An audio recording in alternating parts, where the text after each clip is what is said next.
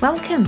Hi, I'm Mickey, and this is Wikipedia, where I sit down and chat to doctors, professors, athletes, practitioners, and experts in their fields related to health, nutrition, fitness, and well-being. And I'm delighted that you're here.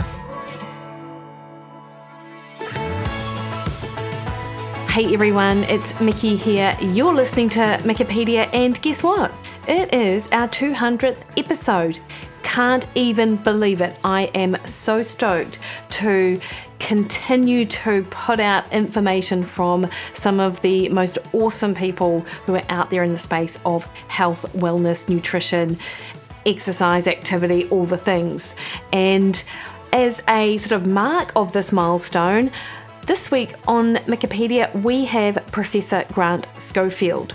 Those of you who have been listening from day dot will or maybe remember that Grant was actually my very first guest on the show. And I am just so stoked to have him here for his fourth time talking about his most recent project, a new book looking at the future of medicine. As always with Grant, this is an informative and informal chat about health, nutrition, lifestyle, and wellness with a ton of practical tips that you, the listener, can take away. And, you know, Grant is such a good friend and such a brainiac that this is a very wide-reaching conversation, and I think you're really going to enjoy it. I always get great feedback when I have Grant on the show. For those of you unfamiliar with Grant, he is the Professor of Public Health at Auckland University of Technology, Director of the university's Human Potential Centre, former Chief Scientific Advisor to the Ministry of Education in New Zealand. He's also the co-author of 4 best-selling books and Chief Science Officer for Precure. Can you even believe it? I mean, how does one person do so many things? Professor Grant's career has focused on preventing the diseases of modern times and seeing what it takes to help people live a long, healthy, and happy life. He lives and breathes the motto, be the best you can be, and sees this as a game changer for the health system, capable of transforming the current sickness model to one which we aspire to be well. He is redefining public health as the science of human potential and the study of what it takes to have a great life.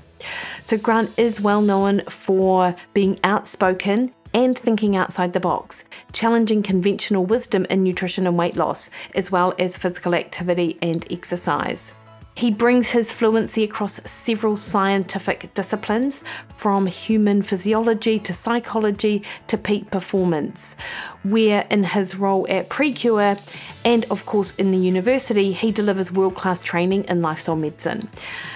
I have a number of places where you can find Grant in the show notes, including the What the Fat books and his blog, the Human Potential Centre at AUT University, and of course Precure.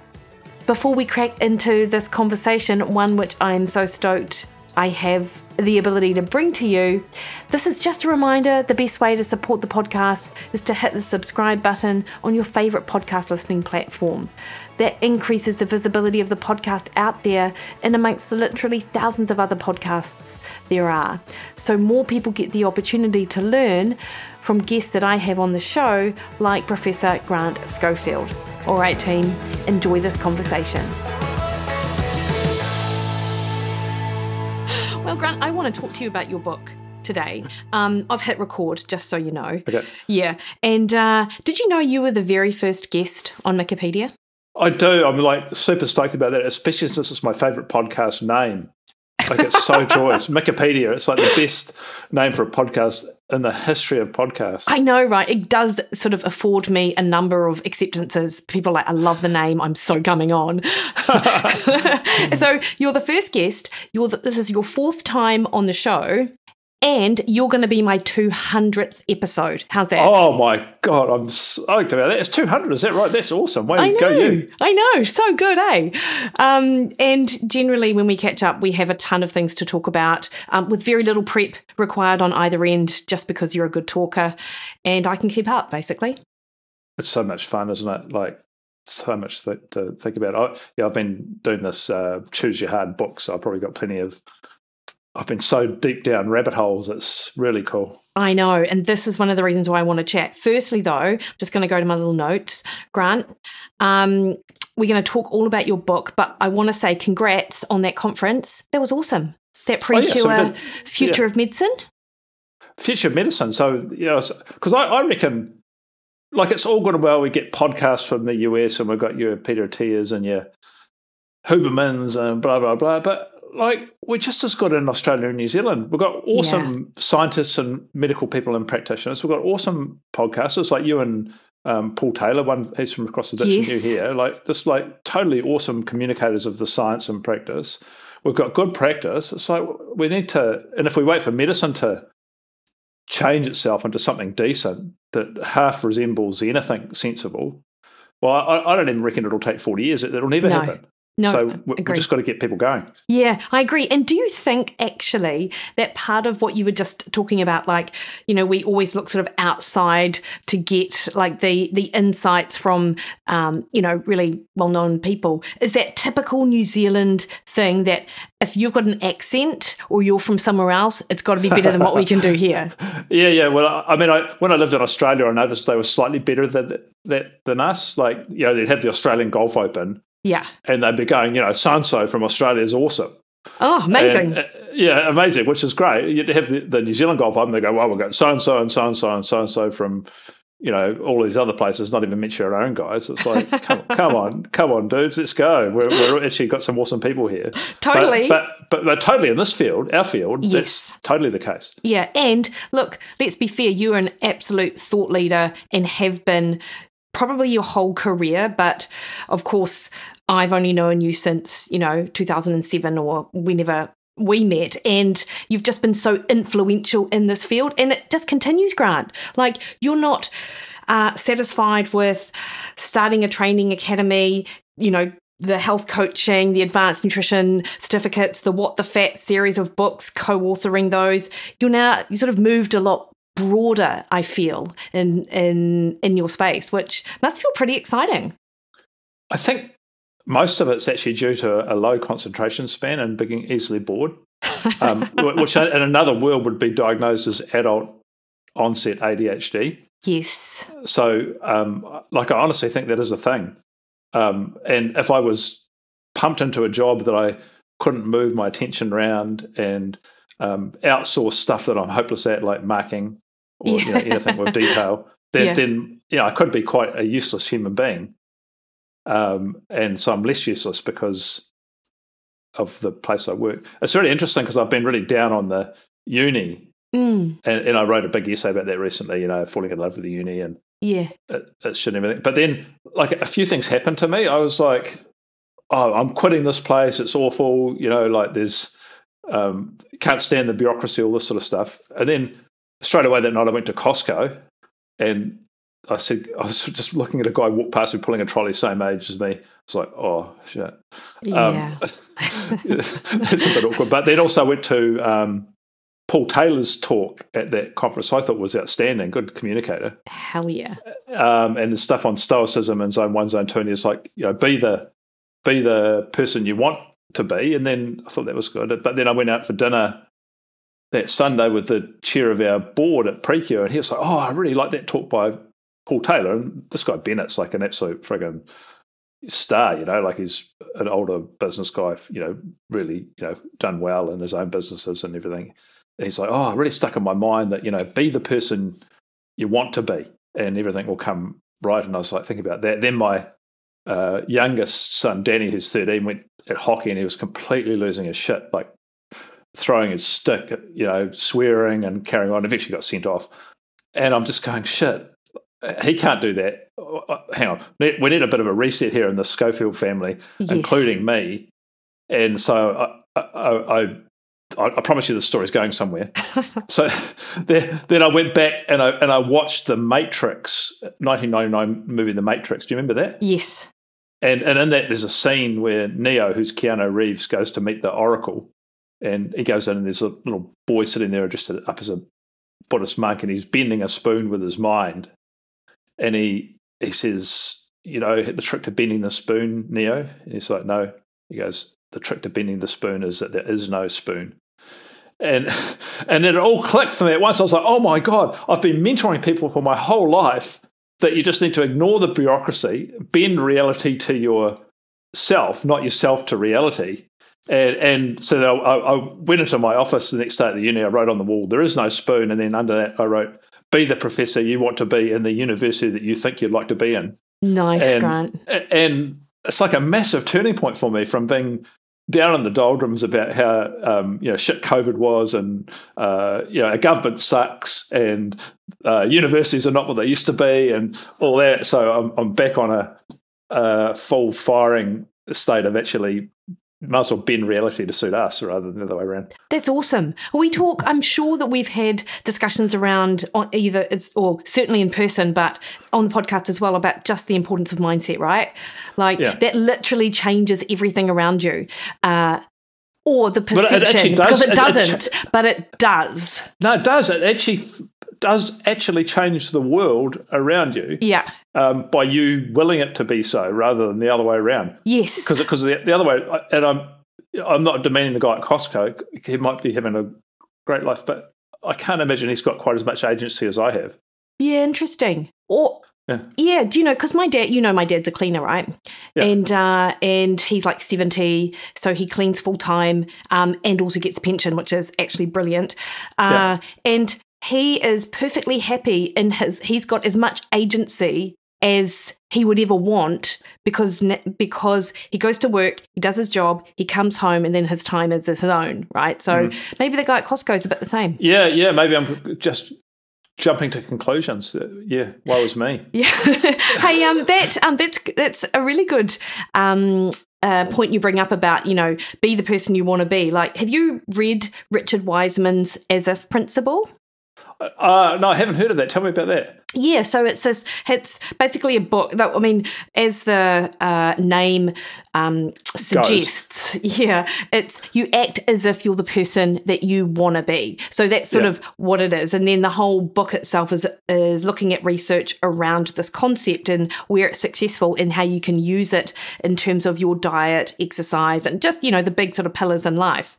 And I'm pretty sure it was in this book, they discuss this study that this woman conducted where she took a bunch of 80-year-olds and she took them back. Oh, yeah, I know that study. That's awesome.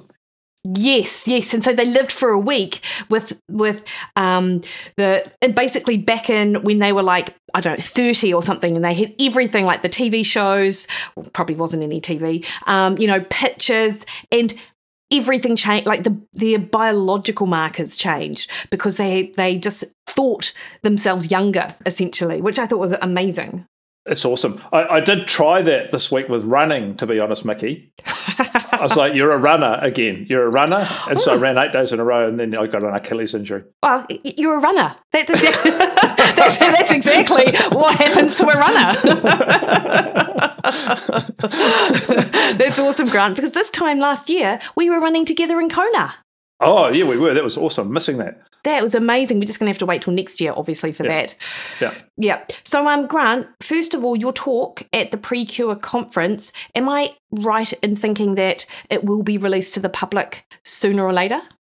I'm trying to... So the Precure talks are all coming out, including your one, in due course. So the very first one is we released with Dr. Matt Phillips. Amazing. So that's out on the Future of Medicine site for free, so everyone can just go and look at that. But should we talk about that one for a start? Yeah, let's. Friggin' heck, that was... So, speaking of superstars, neurologist Dr. Matt Phillips, I don't know if people have heard of him, but... Well, he was on your show, and then, because he was on your show, he came on my show. Oh, you've had him, yeah. So people, Wikipedia listeners will know all about him. Yes. I mean, what a superstar of a guy. And he's on his sort of third clinical trial, that one with Alzheimer's that he managed to push things back, first time ever. Yeah, amazing. The one with Parkinson's where he managed to push things back, first time ever. Yes. And now this first trial with this nasty disease I didn't know much about, but this glioblastoma multiforme, aggressive brain cancer. Wow. But these protocols are pretty, how would you say, like the challenging protocols. I guess the conditions themselves demand it, right? Yeah, you got like fatal brain cancer, months to live, and now you're asked to, what is it, a 5-day fast, every month, and then not outside of that time a 1 meal a day keto. Yep. But then a regression and remission in some cases of the otherwise untreatable brain cancer. I suppose. Yeah. I mean, I would hope that I would be motivated enough to do that if I was in that situation. I've been struggling with this whole thing though, and everything, and I'm struggling with this book I'm writing at the moment. And you'll have thoughts on this, right? About minimum effective dose advice versus optimal advice. And I'd be really interested to see what you think about this, because I reckon there's a few things going on here that we could consider, right? So first of all, there's this idea that people have different personalities. So some people are, low need for cognition, and some people will be describing themselves as satisficers versus other people are maximizers. They're just people would want to know all the information. Mm-hmm. And you think about something like physical activity guidelines. The bar's so low you can step over it with gumboots on. 30 minutes or something a day. Gardening counts. You might as well be vacuuming the house, making it counts. Yeah. For us, we would, I suppose, if we went and did that, we would go backwards. We would devolve our condition. Yet half the population doesn't achieve that. So maybe that's the best place to start. On the other hand, the optimal advice, strength training, zone 2 this, and functional movement that, it's quite demanding and maybe aspirational for most people. But, on the other hand, and it could be confusing. There's evidence from marketing, the more choice you give people, the worse it is, just do this one thing in that way. But, if you got sick with cancer, just go, there's a bunch of different chemos we could give you, sort of all do it, but just, see whatever's left on the day. You're going to go, no, shit, I want the best possible advice here. Yeah. What do you make of all that? Well, I think you raise a couple of good points. The first one is that the minimum effective dose, right? So let's say physical activity is such a good example, because I often think about this, is that the guidelines, the bar is so low that I wonder whether people don't even bother because of that. Like it's like, well, if that's all it takes, well, how important is it really? And I'm sort of almost there, Okay, good point. This is what I'm thinking. And then as you were talking, I was just also thinking about something else which Cam talks about a little bit around people's motivations to achieve those optimal health, or feel your best self, or be a better version of yourself, and that kind of thing. Despite the fact, this is a little bit of a tangent actually, but despite the fact that they could feel a whole lot better, and in this particular moment, they're feeling terrible, their energy is low, they're feeling sluggish, cognitively they've got brain fog, that's actually a comfortable place for them to be. And we assume that people always want to feel better, but actually people just want to feel comfortable. Yeah, sort of anti-hormetic advice, right? Yes. And so people just, so when it comes to, knowing or understanding risk, that's just sort of part of people's motivation to get better or be better. But it's actually, how strong is the pull of feeling comfortable and being in the familiar? I think that's interesting. Yeah, and it's sort of a slippery slope, right? Because the less, and we even know this from ourselves, you probably had it when you had your fracture. Yes. That as you get less fit and you're doing less stuff, it becomes even easier to do less stuff. Yes. And you almost feel proud. It's like, oh, sweet, look at what I'm getting away with. Yeah, and then eventually when you have to get back to what you were normally doing, it actually seems, sort of a bit daunting and insurmountable. Yeah, that is so true. And that's us. Yeah, I know. I know. And actually, Grant, you're a good person to ask about this, because we're very similar. And I've just been reflecting on the 6 months I had this year where I was unable to run. And that was a first in a while that had been that long. I'm talking years. And I thought I had reached this place where I was, as you were just talking, fairly happy with where I was at, doing my strength training 3 times a week, walking, that kind of thing.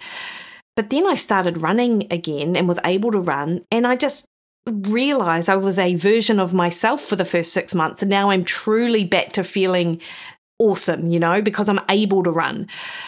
And I feel like you've been in a similar position across your years. You've had periods of time where you haven't run, yet of course you've gone on and done other things, but do you feel your best when you're at your fittest? Like, 100%. Yeah, I mean, there's just no doubt about that. yeah, That fitness is, medicine in the best possible kind of way. And I just, feel like I want to aspire to be the best, fittest I can especially as I age. But I don't know, is that just prioritizing that above? Am I missing out on other important things, or am I just stupid about it? Well, I think the evidence is strong for fitness, but oh yeah, I think I presented some of those data from that JAMA study with the 150,000 people they followed with cardiorespiratory fitness until death. Yes, and gosh, the highest 10% of fitness, that sort of fitness category that you and I would probably fall into. I mean, they're 5 times lower chance of dying of anything, and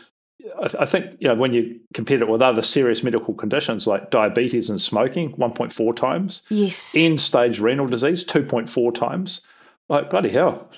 There's massive benefits of fitness as a medicine in society, and so is that. I mean, I suppose dying you won't know. So yeah, it's true. But everything else, I can't imagine. I'm trying to do this thing at the moment because I'm writing this book. I've tried to do that, and I've got a bit of. I'm away on a writing retreat. I'm trying to do this algorithm type based thing, so I get everything in a good life. So I was 24 hours in the day, and I've made up this thing called 8, 7, 6, 3. So 8 hours sleep, 7 hours focused work, which is virtually as much as I can handle. 6 hours is just random stuff like cooking, chilling, children. There's no commuting here, but just doing whatever I feel like. And there's still 3 hours left to do health and exercise. So I get up in the morning, take the dog for an hour and a half walk. Yep. And then when I knock off tonight, I'll probably go on the bike for an hour, and I'll have the sauna going after that, and I'll go on that, and it's 3 hours worth of stuff. It just seems. Yeah. I mean, that's a privileged position, but still. Yeah. It's so with your algorithm then, is that something which you're sort of putting in as I mean, I guess people forget how much time they've got in the day, right? Well, I was astonished, even after 25 years of studying this, when I just tried to think about that for myself. Yeah. I still had 6 hours left to do whatever I wanted, and I still had 3 hours to do health and other stuff. Yeah. And okay, well, it's only 7 hours work, not 10, but even if I did 10, I'd still have 3 and 3 or 4 and 1 or 2 or something. It just seems to me that the major barrier is perceived rather than real. And then with that then, Grant, because I know that people will push back at this and go, yeah, but your kids are growing up or getting there. Maybe you've got less of that hands-on time that they might have with their toddlers. How would you change the algorithm to... Yeah, you might need to. Yeah. That'd be quite good. And it's particularly bad if you're a solo parent. Yes. That really sucks for that. But if there's 2 of you and dealing with young kids, and we've all been there, you've still got... 12 hours between you. Yeah. So, I don't know. And other people have a bit more commuting. They have to work into that 6 hours.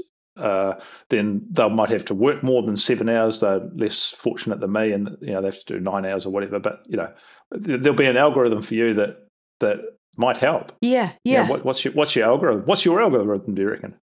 So, normally 9 till about 5 would be in bed. So what's that? 8 hours, not necessarily 8 hours sleep, but my sleep is definitely, I probably average 7 to 7.5 most nights, which is pretty good. 8 hours opportunities. Yeah. Work. Well, it really depends, I think about 7 hours. I think, God, do I do 7 hours work? Sometimes it feels like I get on at 7, I'm working, and then I finish at 8 p.m., so it's like a long day, but I'm not working the entire day. So I think because of the work I do, it's a real blend of that sort of 7 and 6 probably together. Yeah. I wouldn't be too different from you. And do you know what? I think it's because I prioritize training above most other things. That's why I get up at 4:30 or 5 a.m. because I know that I've got clients at 7 or 8, and I definitely want to do that swim and that run or that strength and that whatever. So I'm going to fit it in. So I'm probably not too similar. You have got quite a busy job, to be fair, and also the sort of legendary support that you give your clients. Yes, is fairly time consuming, right? It is, and it's funny actually because I love it. It doesn't, and I guess it doesn't feel like work, I suppose. And maybe that's where I then am kind of is that, I feel like I'm being sneaky on Facebook where I should be working, but actually I'm on Facebook doing my job. It's a funny thing, isn't it? Like, yeah, you don't want to think you're doing your job too much because then it might seem like work. Yes, yeah, totally. Yeah. And I don't want it to seem like I never work, but sometimes I'm like, actually, this is work. That's right. You forget. But I think I'd be very similar to you, Grant. Speaking of your book, do you want to tell us a little bit about it, the premise? And let's go into some of the sort of major pillars. Oh, yeah. There's really one I want to talk about with you because I think you're the only one who'll get it. Yeah, okay. So I had these. First of all, I've just been thinking about the mismatches in physiology and psychology in the world. And the physical ones are pretty obvious, so we don't have to cover those too much, like the movement mismatch, like we sit around far too much. The food mismatch, my God, with ultra-processed food that people chuck into their chompers and away they go. The light mismatch that we don't have anything that resembles camping. Yes. So those sort of obvious ones, the temperature mismatch that we're very comfortable in even temperature, and that we've ended up mouth breathing as well, I suppose, as a physical one. So those are all big interesting things. But the social ones are way more interesting. So it turns out these social psychologists that talk about the social mismatches that we've got, and their first one, they first of all they talk about weird environments, right? So their current environment's weird, and so weird stands for Western, educated, industrialized, rich, democratic, which all sounds good. Yeah. But actually doesn't resemble anything like how humans have lived, and that sort of stuff. But they go on down to make another acronym. The rest of the acronym is called strangely weird, which is I just love. Hang on, I'm just going to find the actual full acronym. Yeah. The strangely weird thing is so funny. So strangely, first of all, we've got S. So there's social media, which is a weird thing, right? For a start, people have the most social media, have the least actual friends, and are the loneliest. So that's just a weird thing. The sort of social connection you get through. I defriended someone the other day because I walked past them in the hallway at the uni and they didn't say hi, and I was like, "We can't say hi in reality. What the hell?" Yeah, true. So social media. That's the first one. T, engage in temporary relationships. So temporary relationships in humanity have never been a thing. So that's a really interesting thing. R, relocate with relative ease. That's never been a thing in human history that we could just move from Seattle to San Francisco or New York or Invercargill to Auckland or something. It's just not a thing. Have autonomy and make choice. This is just a fascinating thing that in countries where there's arranged relationships, not love-made ones, they're more robust, they last longer, and people are happier. Interesting. It's like, I'm not saying we should all rush off and do that. Yeah. I'm not really for it myself, but it's just an interesting idea. Yeah. Okay, here's a new word for you. Nulliparous. So that means I know that. What is that? Isn't it something to do with pregnancy? Yeah, so you can go your whole life without having a pregnancy, yes. which that could be you. So I'm not saying. In fact, it is. but you've ended up with a family anyway. But, yes. But the fact that as even a thing was like, historically it's just not possible. Yeah. Experience social group segmentation. So you can be in quite specialised bits of society is a really interesting thing. Being tested in an educational setting, especially universities, they have no actual relationship to the real world. That's where you're judged on, or just sort of spelling mistake. It's unusual for you, Grant. Have lots of options, like you can be whatever you want to be, all that sort of stuff. You didn't have that option in small societies. And this last one's a classic. Young adults, you'll like this from, I know, your social situation at home. We have such a thing as young adults now. Yes, and yes. So adults that are young people that live at home still with their parents, and there was no such thing historically. Like they were out, behaving like adults. So my kids tell me they're staying for at least another 10 years. Does it fill you with a little bit of like, oh my God, fear or joy? Well, Sam's not going to like me saying this, but there's a few things. So he said, we're going to charge you rent. Like, he's got a full-time job. He earns a decent salary. Yeah. So it's going to be $200 a week. Lives in Takapuna and, wealthy suburb in Auckland. He gets all his food, which he'd eat more than $200 a week from anyway. Internet, power, the whole box of guys. Yeah. And he said to Louise, Dad, Dad keeps coming into my room, Mum, and leaving stuff. What? She's like, oh, okay, well, that sounds a bit weird. Let me talk about that. Yeah, he just comes in and puts stuff down. Turns out it's his folded washing.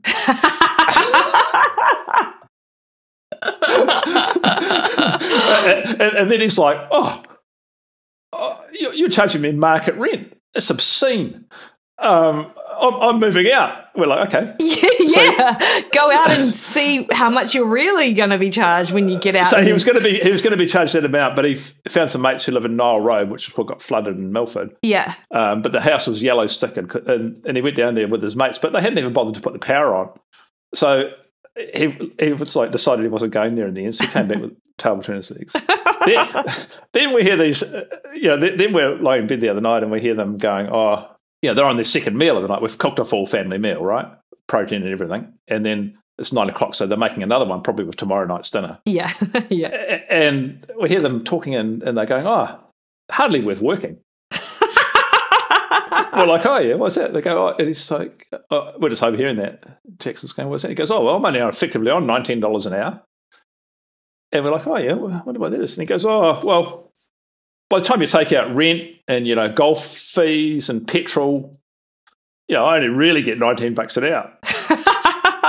That is hilarious, Grant. So that is the why of young adults. Yes. But the point of that whole strangely weird is there's this massive mismatch between the sort of social situation, especially for our young people that they live in now.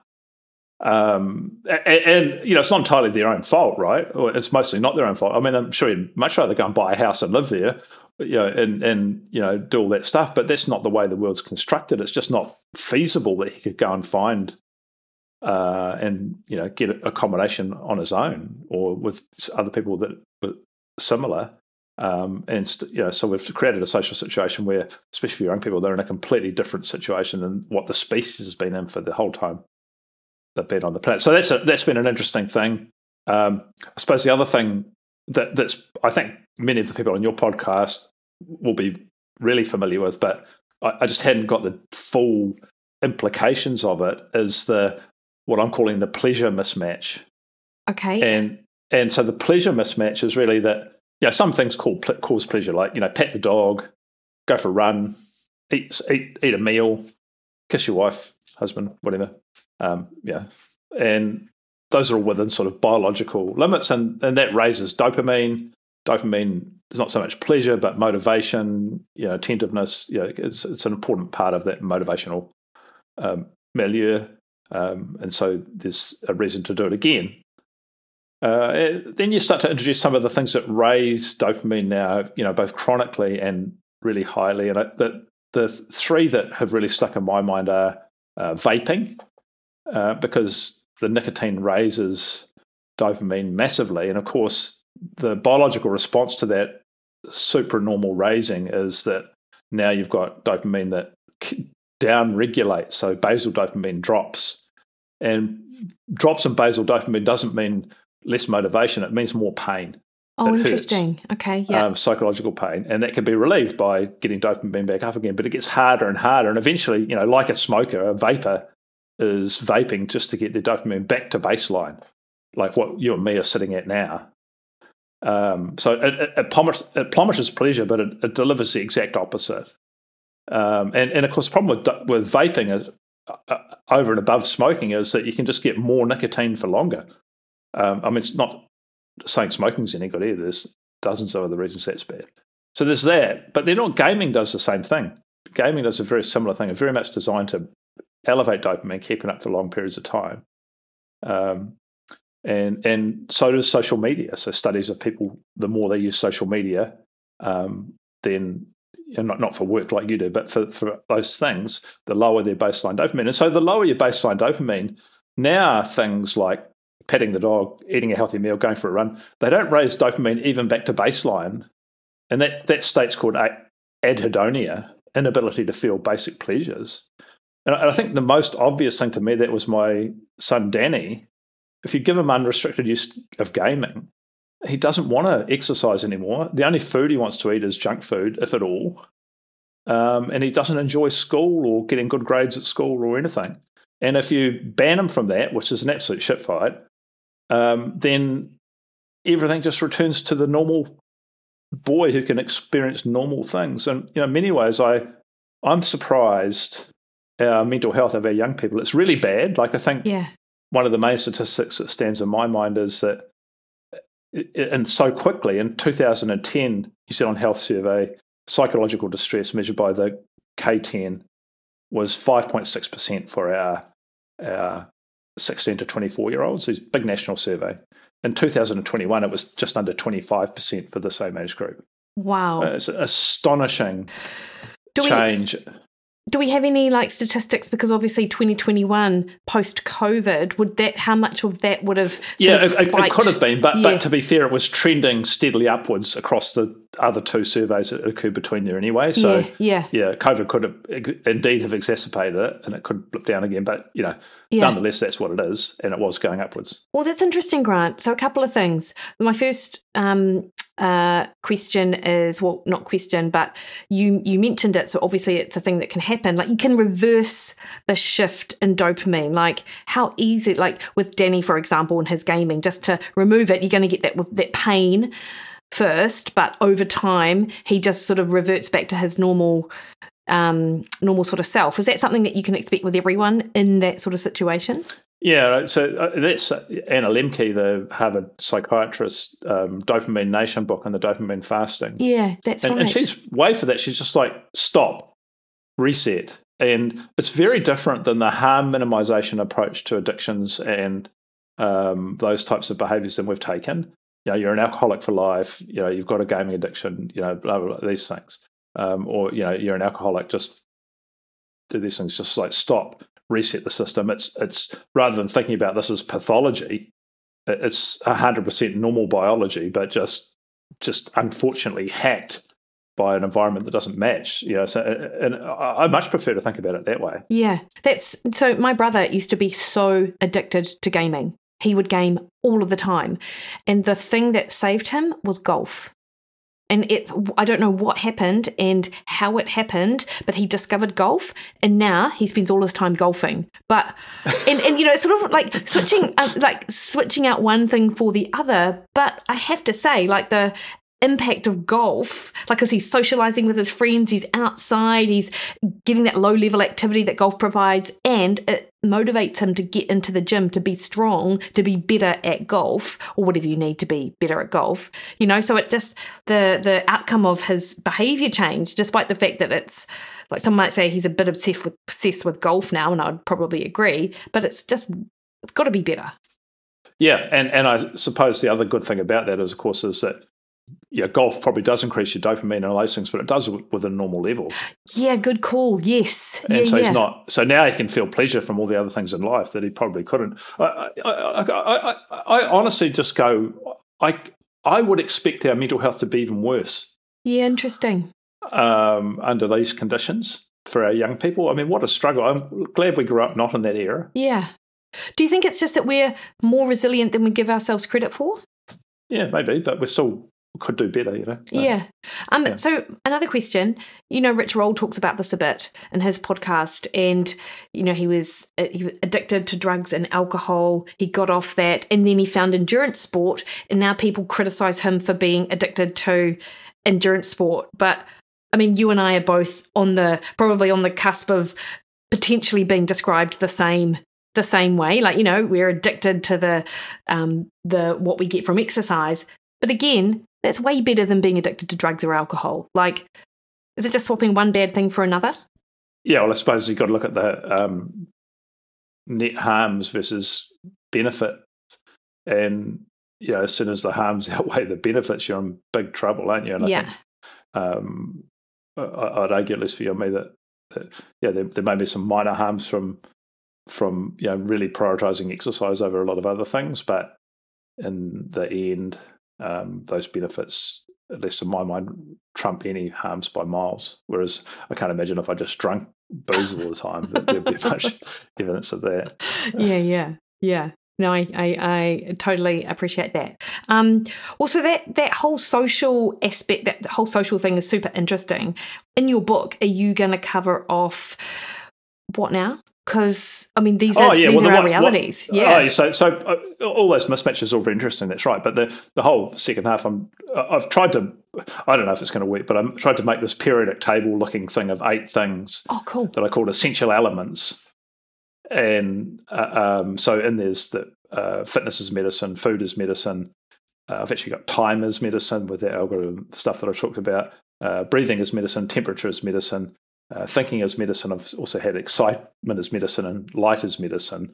So I think these are all of the behavioural techniques that I'm aware of that start at a minimum effective dose and build to some complexity for peak performance. And you're not going to engage in all of them in the way that I do, but it gives a little roadmap of different things that are interesting. And I think the world's changing so fast. I've learned so much, especially in the last 10 years, about things that I never intended to. I would have never thought that I would be spending $12,000 a sauna and have a chest freezer in my backyard. Damn it, is your sauna $12,000? Damn it. I thought it was going to be a bit cheaper. I had it on my Christmas list. Well, that's not even counting the fact that even when you've got it there, it's in a freaking kit set. You've got zero chance of putting it together yourself. And then, so you have to get someone to do that. And then you have to get it wired in. But no. It's not. It can't connect to the normal mains. It can't just plug in. It's got to be wired with a special heavy-duty cord that's got to come direct from some, so $2,000 later there. But well worth it, isn't it? Yeah. So got distracted there. Sorry. Yeah. No, it's all good. Because I actually was going to ask you about the sauna, because I often think about the sauna when I think about when people talk about endorphins, which you didn't at all mention, but that's where my head was going. We're talking about sort of pleasure seeking and feeling happy, and the fact that the sauna, and do you have this in your book about the dynorphins? I haven't actually written the heat section yet. I think I just mentioned before we got going that I'm on 49,000 and something words. Yes. And I'm still making my way to the heat. Well, temperature is medicine section. You can have the transcript of our talk if you like, and I'll do the next 280 for you. But so with the sauna, like one of the reasons why it's one of the what science suggests is that it changes how our brain responds with the heat. It releases the heat releases something called our dynorphins, which are the opposite of the endorphins, which cause pain and discomfort, and you're uncomfortable. But what that then does is, outside of sauna time, the things that give you pleasure give you an elevated sense of pleasure and joy. So in fact, I've got to get into that. I actually didn't know about that mechanism. Yeah. I'm all over the myokines and the fluid volume and the heat shock proteins, but I've got to get into that. Yes. Is that right? That's cool. Yeah, it's so cool. I'll send you a link. I'm sure it must have been Rhonda Patrick that I heard that from, because she, as you know, she knows almost everything about the sauna. Oh, so that really fits into the whole choose your hard theme, right? So you're actually like temporarily hurting yourself slightly. Yes, but for the ultimate gain of being happier overall. Is that true of hard exercise as well, I wonder? Oh, I don't know, Grant. I reckon that's something else that you need to add to your thing to ask ChatGPT. Okay, I'm all over that. Who knows what you learn off the Wikipedia podcast? I know. That's cool. That's cool. But the sort of thing, like honestly, I think we'd have 300 saunas a year. Oh, yeah. Amazing. So it's just quite a habit. The other good thing about a sauna that's just not discussed, that is nothing physiological, is that you get the family in there in the evening and you're talking to each other. Yes. Yeah. What else are you going to do? It's like you're not on your device. We've got one of the Steam type ones. You're not taking your phone in there. It'll get completely baked. So that's a massive unexpected benefit. For sure. And where does that fit in your table, your elements table, like the social aspect, the relationships, that kind of thing? Yeah, I think I was originally going to have one called Friends Are Medicine, until I realised that actually pretty much all of the things have that involved, right? So if you're exercising and being fit, that like outdoors with other people, that's obviously the setting. Food. Like, what do you sit down there, eat your perfectly constructed nutritional meal by yourself? I don't think so. Yeah. There are people that do that. There are. Yeah, right. But I can't imagine that's so good. No. And then, across all of these things, other people being involved is like a critical thing. You know, I was just also reading a study this morning. I want to tell you about this study. This is an interesting study. It'd be interesting to see what you think about it. It sort of sucks you and me who are working a bit by ourselves at home often. Yeah. Is they did this trial in a workplace where they got people moving around the office and they looked at their performance. And when they were within 25 feet of a low performer, their own performance dropped by 15%. And when they were within 25 feet of a high performer, their own performance went up 30%. I 100% buy into that. I've been in job settings where I'm sitting there, I'm doing my job, and I'm feeling very like I'm not doing it, like I feel like this unproductive, not doing much. Then I look around me, everyone else is doing less. And then I'm like, sweet. and even more so, then I'm called into the boss's office and I'm told what an amazing job I'm doing. Like, and it actually... All you're doing is bringing everyone else down. No, they're bringing me down. But I see. Yes, yeah, I get it. Okay, yes. Right. So I'm like, but if you're at home though, working in Barry's there, yeah, you need Barry to be within 25 feet. Measure it out. Yeah. Okay. Well, he's a good worker, Barry. He gets stuff done. You lift you. Yeah, but there's nothing worse than feeling like you're not doing a good job. Actually, and you're getting away with it. I don't feel good about that at all. In fact, it's demotivating and it's a bit depressing. So to be in a high performance environment, I can so see why that's going to be beneficial for your performance. Yeah, that's back to the friends are medicine thing. I suppose the other thing is that we're all wired. That's evolutionary conserved thing of those mirror neurons, right? We're supposed to work in small groups. And when someone hurts, you hurt. When they're happy, you're happy. Obviously not as much, but it's an effect. Yeah. And the fact that dogs share those same mirror neurons as humans is like a cool thing. Yeah, totally agree. Yeah. So Grant, on your book then, so you're at 49,000. What is it? 712. 712 words. When are you? What's your sort of release date for this? I was thinking, early next year, because I told you actually, I don't know how many it's going to end up being. Could be end up 80,000, I suppose. And then you got to get someone to edit it so it actually makes sense and it's readable. And so, who knows? Yeah, but that's awesome. Now let's talk about nutrition, because I know you're big on nutrition. Maybe not as big as what you were, because we all have our evolution of thoughts and the importance of all these things. Where are you at with seed oils? Oh yeah, so I've just written a whole section on that. I've done this. Amazing. I've been writing a nutrition section. So I wrote nutrition controversies section. So I did saturated fat and seed oils all in one section, and then I did salt and fiber. Awesome. And so I think on the fats, it's interesting. They started. I'm not sure if you're aware of that. They started. You can measure the fatty acid composition of your fat cells. Yeah. And if you start measuring that about 1950, we're about the same as a chimpanzee in the ratio of omega-6, omega-3s. And it's just tracked linearly upwards, over the last 70 years. So now that it's a completely different shape. And so I suppose if I talk about seed oils, I'm specifically talking about linoleic acid. Yeah. Yeah, and where do we find that, Grant? It's in all sorts of oils. It's in a little bit in just about all oils, but it's higher in things like corn oil, safflower oil, canola. It's probably 50%. So between 50 and 70% of the high ones that people would call industrial seed oils, I suppose is what they want to call them. But these are manufactured oils, probably generally unstable. I think on first principles, you go, well, there's a bent polyunsaturated bond, and that's why these things don't fit together at room temperature. That's why they're not like butter or coconut oil or lard. Not straight carbon. They're floating around in things. And is that molecule easily broken and oxidized? I reckon the answer is absolutely it is. So it's a more easily oxidized oil.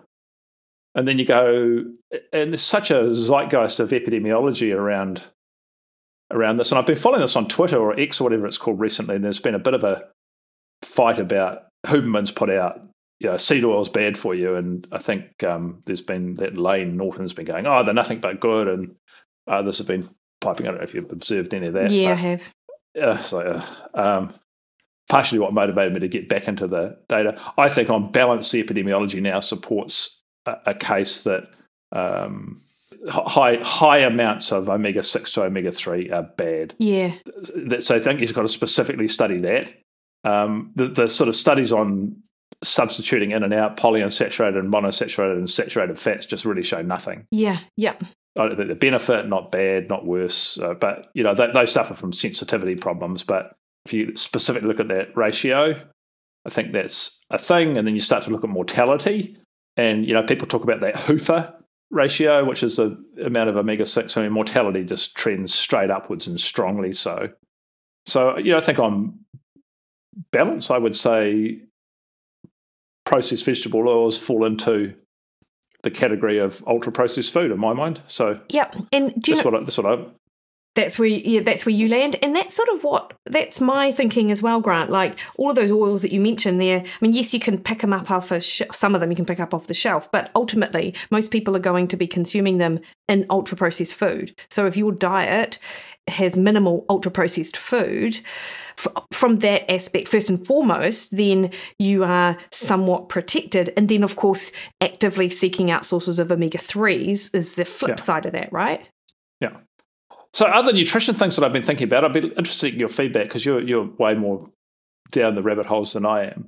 I've just been thinking about, the 4 or 5 plausible ways that food can affect your health. Yeah. So I want to talk about this now. The first one is that you just got to get enough energy, enough essential nutrients, and includes protein, essential fatty acids, and micronutrients. Like that's the first goal of eating, is to get enough of those. If you don't do that, good luck. If you're getting insufficient energy and insufficient nutrients for growth and development, and not only that, we're finely tuned. Under normal conditions, we should be finely tuned to that. Like we go through puberty, we eat exactly the right amount more to grow the things we need to grow, and same with pregnancy and everything. Like we're so finely tuned for it under normal circumstances. So that's the first plausible way.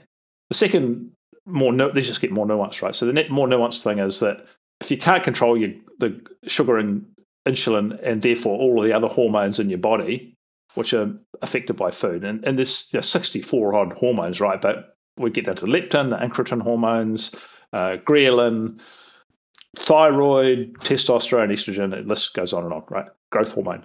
Those are profoundly affected by the sugar and insulin infestation in your blood. If you're insulin resistant and you're never returning those back to baseline, or hardly ever, where you've got massive excursions, then that's a hugely plausible way that food could affect you. Yeah. The third out of the 4 ways is that food can affect a sort of triad of things: inflammation, glycation, and oxidative stress. And they all cause one another. Like high blood glucose causes glycation of tissues and advanced glycated end products. Those themselves are inflammatory. That inflammation itself causes oxidative stress, and every which way that triad works. And foods can cause that, both directly, like high insulin glucose causes that. Insulin's inflammatory. But you can eat foods, like there's different things you can eat, like trans fats or oxidized vegetable oils, or I don't know, even meat cooked at high temperatures could be glycated.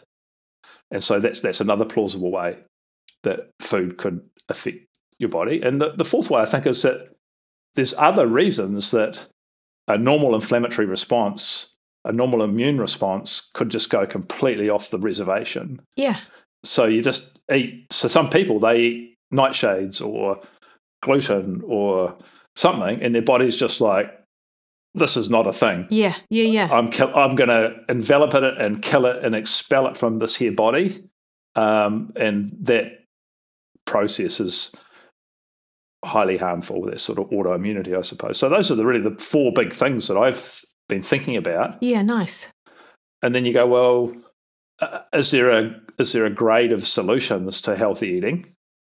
Then starting at minimum effective dose and getting harder and harder. And I think on that provides a framework. The first is ultra processed food. You just start eating actual whole plants and animals, and that could be good. So that's good. But if you're insulin resistant and you're having difficulties controlling your blood sugar, you might have to watch your starches a bit and reduce that load. And then actually for some people, even with that, there's some specific thing for some unknown or known reason that they respond badly to, and that has to be identified. Yeah. And that's, in my mind, that's the hard part of nutrition, right? There's sort of graded levels of involvement here, but actually, if you'll have to get to the third one if you've got an autoimmune problem, you're going to have to do all three. Yeah. And that's why it's so much harder for some people than other people can just clean up their diet and everything works. Sorry, the one I missed out there is number 2, which is before the insulin and glucose and the carb thing is prioritize protein. I think there's the reality is that this even more than me, but if I study teenagers, if I study older adults, if I study adults, oh my God, I mean, most of them don't even get to the 0.8 grams per kilo a day, let alone twice that, which is where I think they should be. Yeah. And obviously, we are both on the same page with that. A couple of thoughts, Grant, because I think that framework is such a good starting point. In your first point, when you mention that people should get sufficient energy, that would be a great, because the one thing that most people agree on, regardless of whether you are, dare I say, paleo, vegan, carnivore, whatever, is that it's the calorie is the biggest toxin in the diet. And eating too many calories, regardless of where they come from, can begin that process of not just insulin resistance, I guess, but, with everything else sort of going out of whack. So not only is the making sure you get sufficient energy, making sure you don't get too much, but of course, when you talk about ultra-processed food, that is obviously going to come into that because people minimize their ultra-processed food. Like the solution takes care of the calorie as the toxin. Yeah. But I reckon that would be quite good for you to mention. Yeah, that's true. And also I've just been thinking about, insufficient energy is an issue.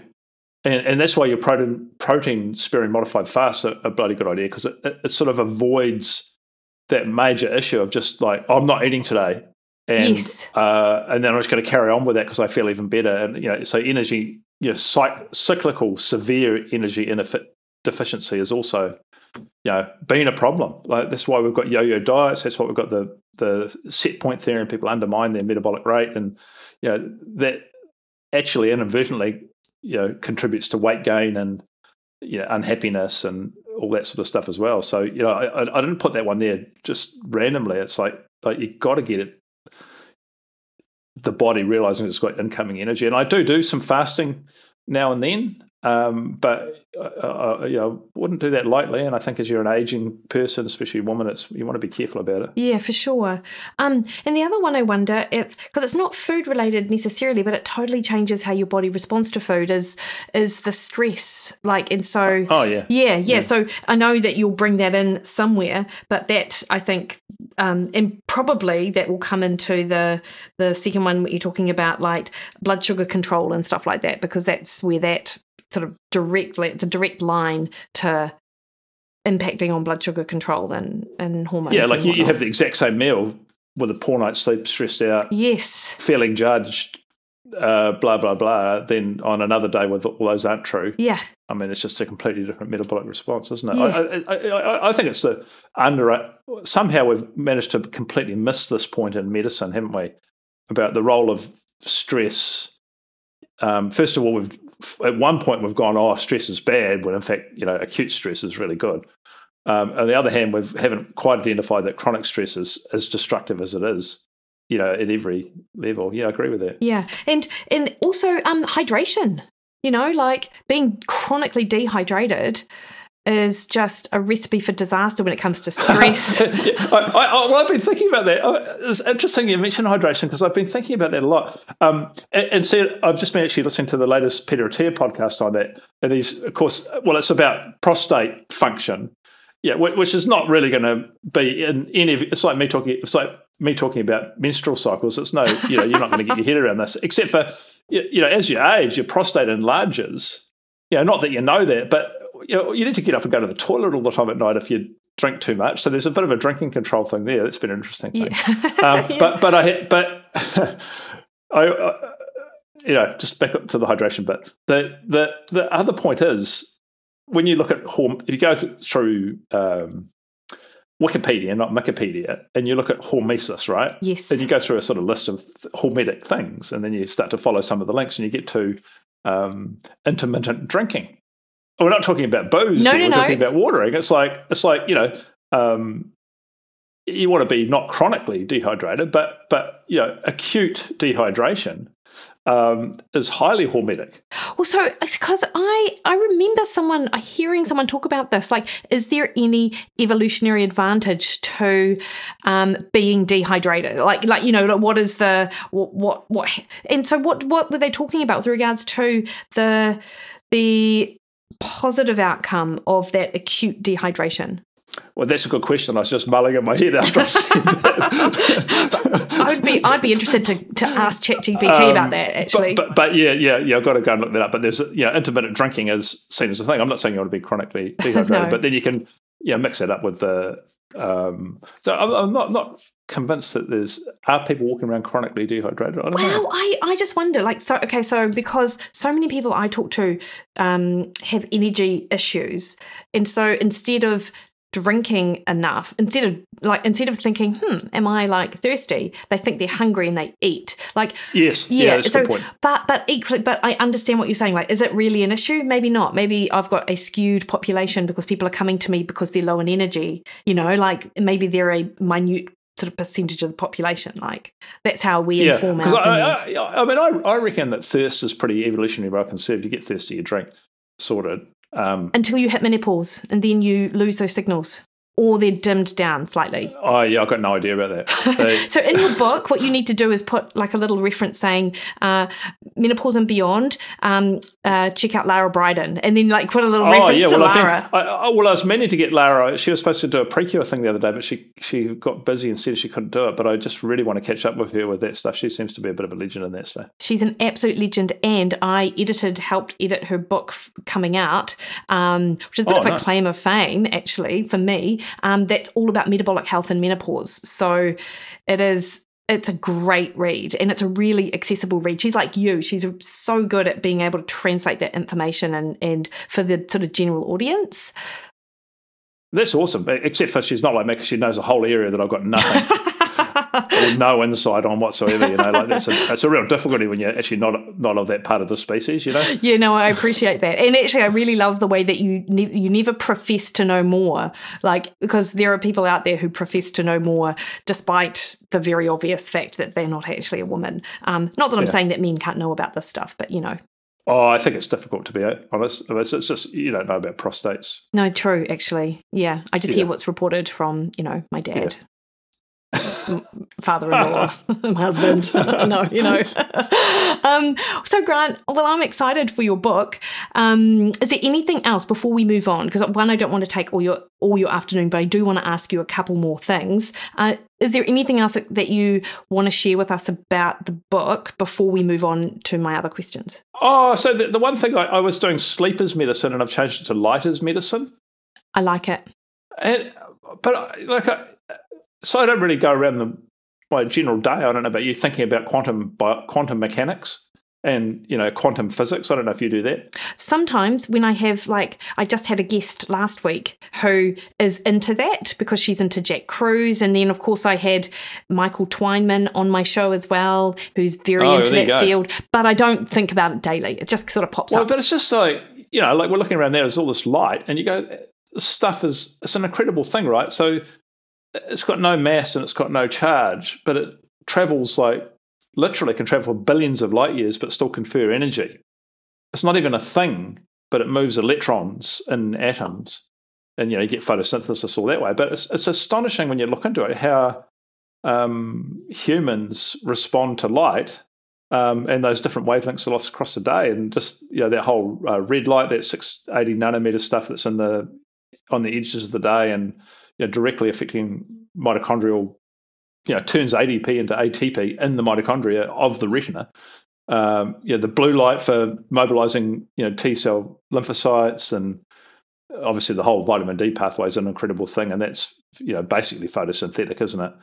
And it's just a complete mismatch between light in the sort of modern environment with screens and electricity and all that sort of stuff compared to what it was, and that's that. I'm still getting my head around it. That there's quantum entanglement and quantum coherence, and even smelling.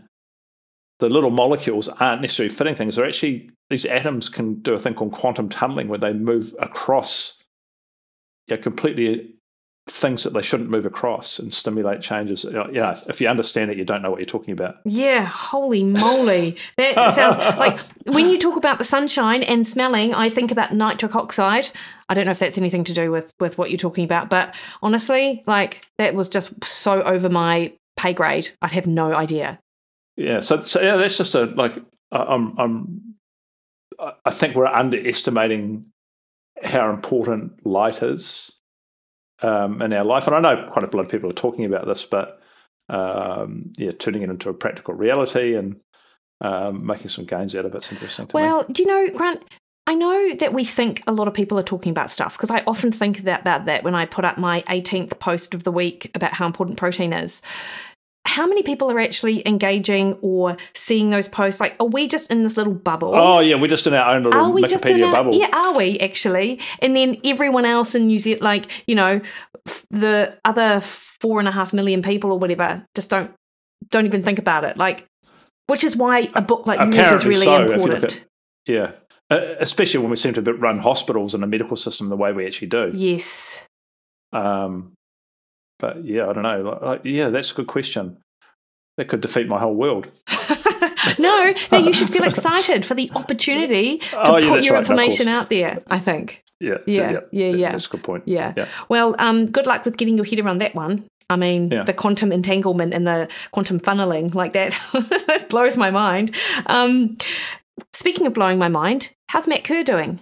Yeah, so this is for guys who people don't know. He's one of the athletes I coach, was the age group world champion for the Ironman distance triathlon, and this time last year he actually was going to defend that title in Kona, and an old woman stepped down in front of him, and he got completely KO'd at 70 k's an hour. In fact, when I got there, he thought he had killed the woman. Oh my God, that's right, because this is the last time we spoke, was talking about Matt's protocol. And then I was sort of got him back on the bike. This is like at the 178 of the 180k mark, and I rode with my gravel bike on the course, round with my arm around him, holding him on his bike. He's basically leaning on me. Yeah. And these guys, of course, these are the best, athletes in the world, are coming past me at like 60, 70 k's an hour. I'm just going, oh, Jesus. And I'm just on this funny gravel bike holding this half unconscious guy. Oh, and then I end up in the bike finish chute of the,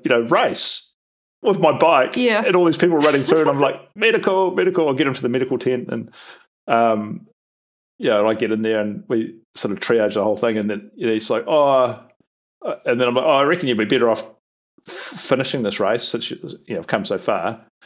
And we'd been in Hawaii for a month before that at a training camp. Incidentally, at that place, Lahaina, which got completely burnt down, which is just devastating. Oh, yes.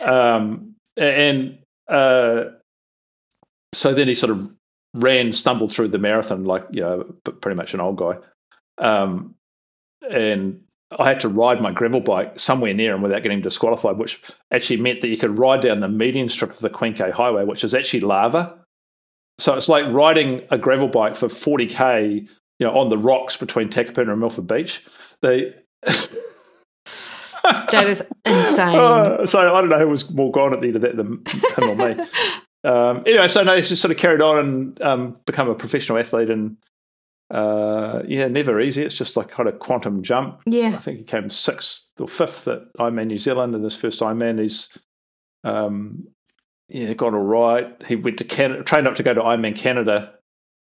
But then he's on the plane, he got off the plane, there was an email going, due to bushfires, the whole thing's been cancelled. That's right. So he had to fly home again the next day.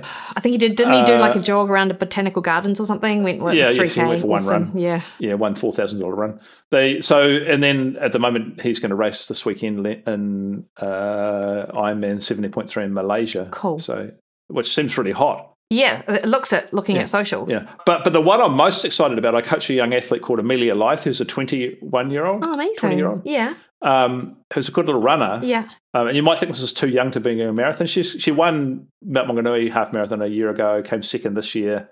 sort of 119. Oh, great. But she's just a friggin' absolute beast. She's going to do the Auckland Marathon. I reckon she could do 2:40 something. So that's cool. That is amazing. It's funny that you say, like, I might think she's too young. Like, I know a girl who her parents are both like avid trail runners, Sean Collins and Mad Collins. Oh, yeah. Yeah. So one of their girls, Meg, she just did 100K at Blue Lake. Wow. And she's like, what, 20, 21? So I don't know. Like, there are, if you recover well, if you train properly, if you fuel well, why not? Yeah, I immediately did the 50K at the Tarawera. Jeez, nice. Got fourth, first of who was not a pro. Oh, amazing. So that was good. Yeah. Yeah, for a 20-year-old, that's pretty cool. Awesome, Grant. Also and what about your own training? Yeah, no, good. I'm just on my, daily activities. Yeah. As I said, I decided that, be the person you want to be. So I was going to be a runner again, but then I got an injury straight away. Yeah. That's all right. That's like I said, all part of the process. Yeah. Yeah. Cool. And my last question is, any particular favourite foods right now? That's a really good question about favourite foods. So I don't even know if this is that good for you, but I'm going to put it out there. Well, first of all, this is a really bad thing for me to say, but our family eat a lot of food, right? And it's been really costing a lot of money. So I started going to Costco. Yeah. I actually really quite like Costco. Okay, cool. So there's a few good things. Like the meat's pretty good quality and not too bad a price, except for the Wagyu steaks, like, $200 or something. I don't know what that's about. And you get, lots of eggs, and it's all good price, all that sort of stuff. Something really weird about the vegetables here. So I'm not sure if this is good or bad, right? So the vegetables here, there's not much choice. They're in super good condition. They're really yummy. They don't go off. Okay, all of that sounded really good until that last one. Well, no. So you get a box of tomatoes from Costco, like a 2 kg box or something. Yeah. And or a 3 kg box, and you're like, "Shoo, we're getting through this." And a month later, they're still good. Jeez, that's weird, isn't it? So I'm not. That's an interesting thing. But what I've been doing at Costco, and I'm again not sure if this is a good thing, but you buy these basically making my own keto muesli stuff, like shaved almonds and nuts and this salad mix thing that they have, and I've been eating a lot of it, and it's really yummy, but I'm not sure if it's good for you. I suppose, if I'm blunt, the scales will tell you whether or not that's a good thing or not. Why not? well, so that's the problem for me with protein powder, Mickey. Yeah. So I know a lot of people are big on protein powder, but as soon as I start doing protein powder, weight. Yeah. Oh, really? Yeah. Are you still mixing it with cream? Is that the problem? No, that is possibly a problem, but no, I don't think that's the major problem. I think the major problem is that it's just it acts like another whole meal. Yeah. I think it's a bit like those Musashi bars, like sort of you treat them like add-ons, but actually, that's like the time we got $300 worth, and they accidentally sent us another whole $300 worth as well. So we had $600 worth of Musashi bars. Yeah. The real big size ones, which are yummy as. Yeah, totally are. Yeah. Well, I mean, Grant, it doesn't sound like too much of a problem, but that is a really good metric to sort of determine that. I love Costco for the reason that they have jalapeno poppers there that you cannot buy anywhere else. Like the ones that you would get in a restaurant that are legitimately they're the jalapeno poppers, they're cream cheese, and they're covered. These aren't good, obviously, but they're covered with... they're not in the health food section. No, God, no. But they're just, at least they're not those little jalapeno bites, which are not actually peppers. So that's what we get at Costco. And... Yeah. Oh, actually, I've got a question, another Costco product question for you. Yeah. Mickey Williden, nutritionist. Yes. Beef jerky. There's big packets of beef jerky. What do you reckon about beef jerky? Yeah, I reckon if you look at the back, because I know there are better quality ones than others, all good. Yeah. Just don't get that Jack Link stuff, which I don't think they sell, but there is. But I've seen the zero sugar stuff there, and I'm like, you know what? I actually think that's not a bad buy. Yeah. I did buy the keto pancakes from there. They were disgusting.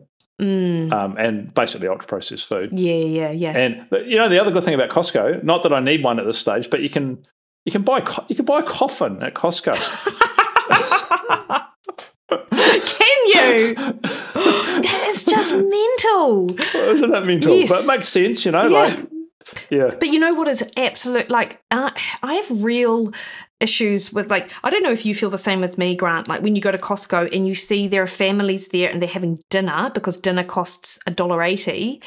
Oh, yeah. And the $1.50 hot dog thing seems like good, but like my boys are racing up to dinner and I was like, and I don't mean this in a condescending way, but I was like, guys, do you really want to be part of that crowd? Yeah, like it's... And they looked at it, Yeah, it's troubling to me because one of my, like, part of me thinks, God, these people can't afford to actually eat anywhere else or at home because legitimately food can actually, like, I think it's difficult to sort of sit here and say, yeah, you can eat healthy. It's affordable. I don't know that we can say that right now. No. But so part of me is like, God, at least they're eating something. But I'm like, what have we come to that, we've got this food, this loss, it's obviously like some sort of like loss leader or something for Costco's where they're able to fork out this horrendous food at very cheap money that people just want to eat and buy. It's funny you mention that because I actually woke up in the middle of the night last night and I if you'll indulge me, I really want to tell you what I was thinking about. Yeah. I was thinking about if you made a documentary of like, the Supersize Me, but it was just people went to, the only place they ate was Kmart for hot dogs and pizza.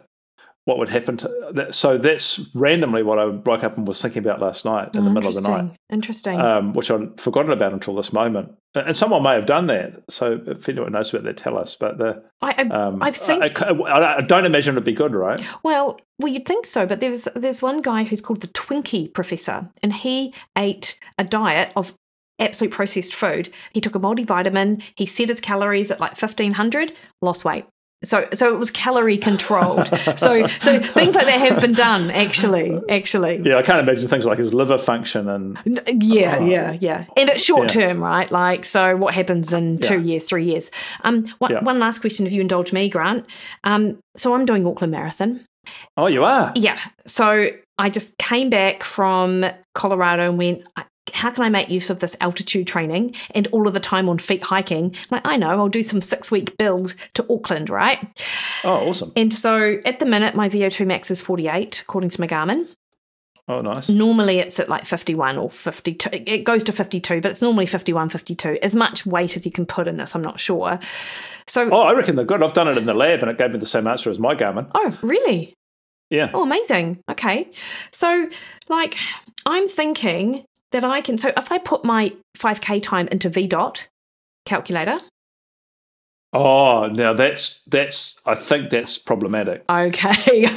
You might have just answered my question. So the VDOT calculator tells me based on my current 5K time, which was before I went to Colorado, that I could do a 3:17 marathon. Yeah, so I think that's accurate up until a certain point in your running career. Am I a bit old? Is that what you're saying? Like if I was like... Well, I don't know if age has got anything to do with it, but yeah, no, I don't. I could be wrong, but I don't like your chances. Okay. So, that's what I'm saying. No, this is good. So, this is good. So I VDOTted Amelia, and I'm basing everything exactly on that. So I'm a fan of the VDOT. For a younger, more vibrant athlete, is that what you're saying?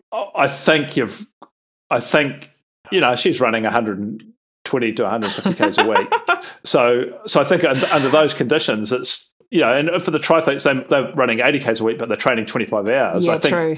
I think the VDOT's like bang on, right? Yeah.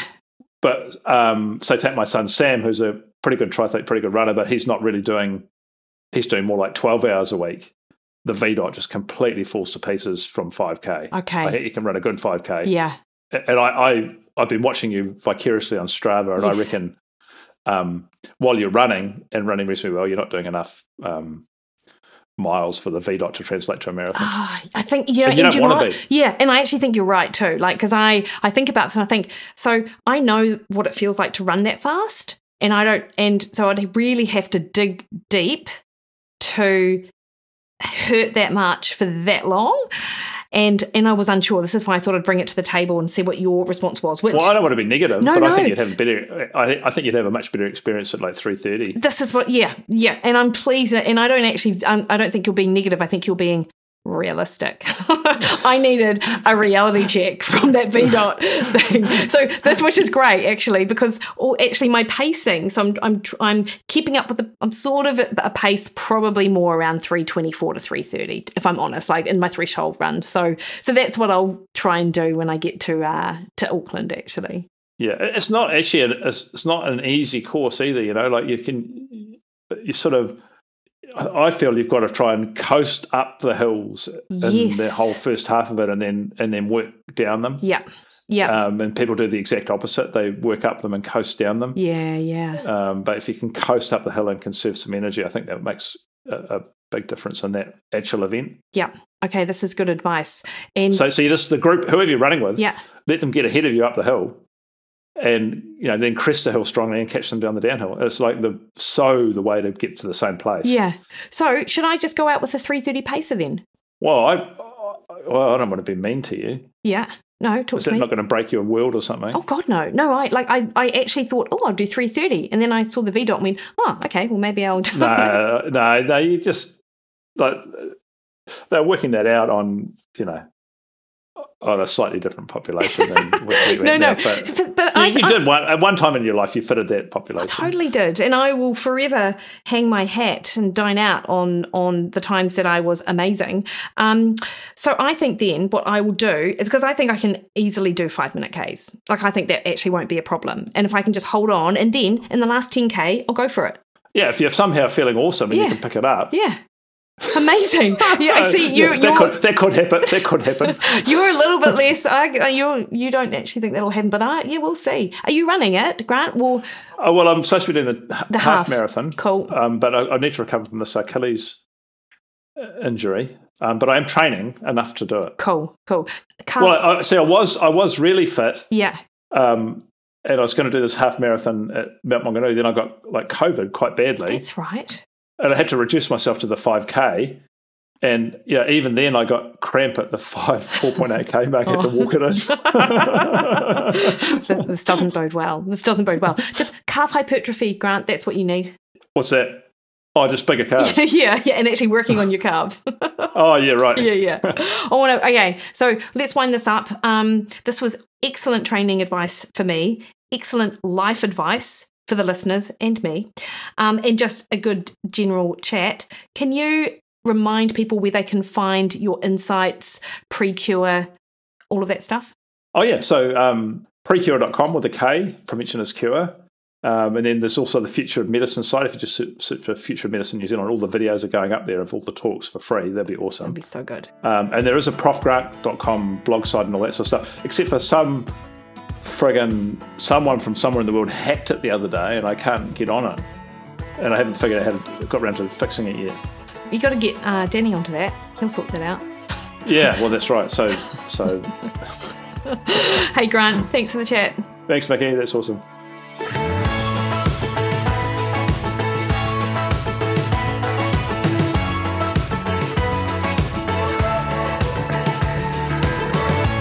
Alrighty then, hopefully you enjoyed that as much as I enjoyed doing it. It's always a really good opportunity for me to catch up with my mates. And in fact, when I started Wikipedia, that was actually the feedback I got from another one of my friends. Mickey, you're just able to you're using it as an excuse just to chat to your friends. And to be fair, that is true.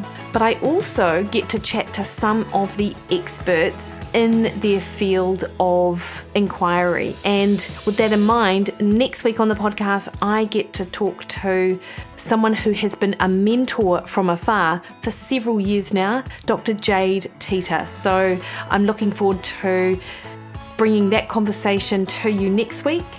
Until then, though, you can catch me over on Instagram, Twitter, and Threads at Mickey Williden, Facebook at Mickey Williden Nutrition, or head to my website mickeywilliden.com. You can send an inquiry there. All right, team, you have a great day. See you soon.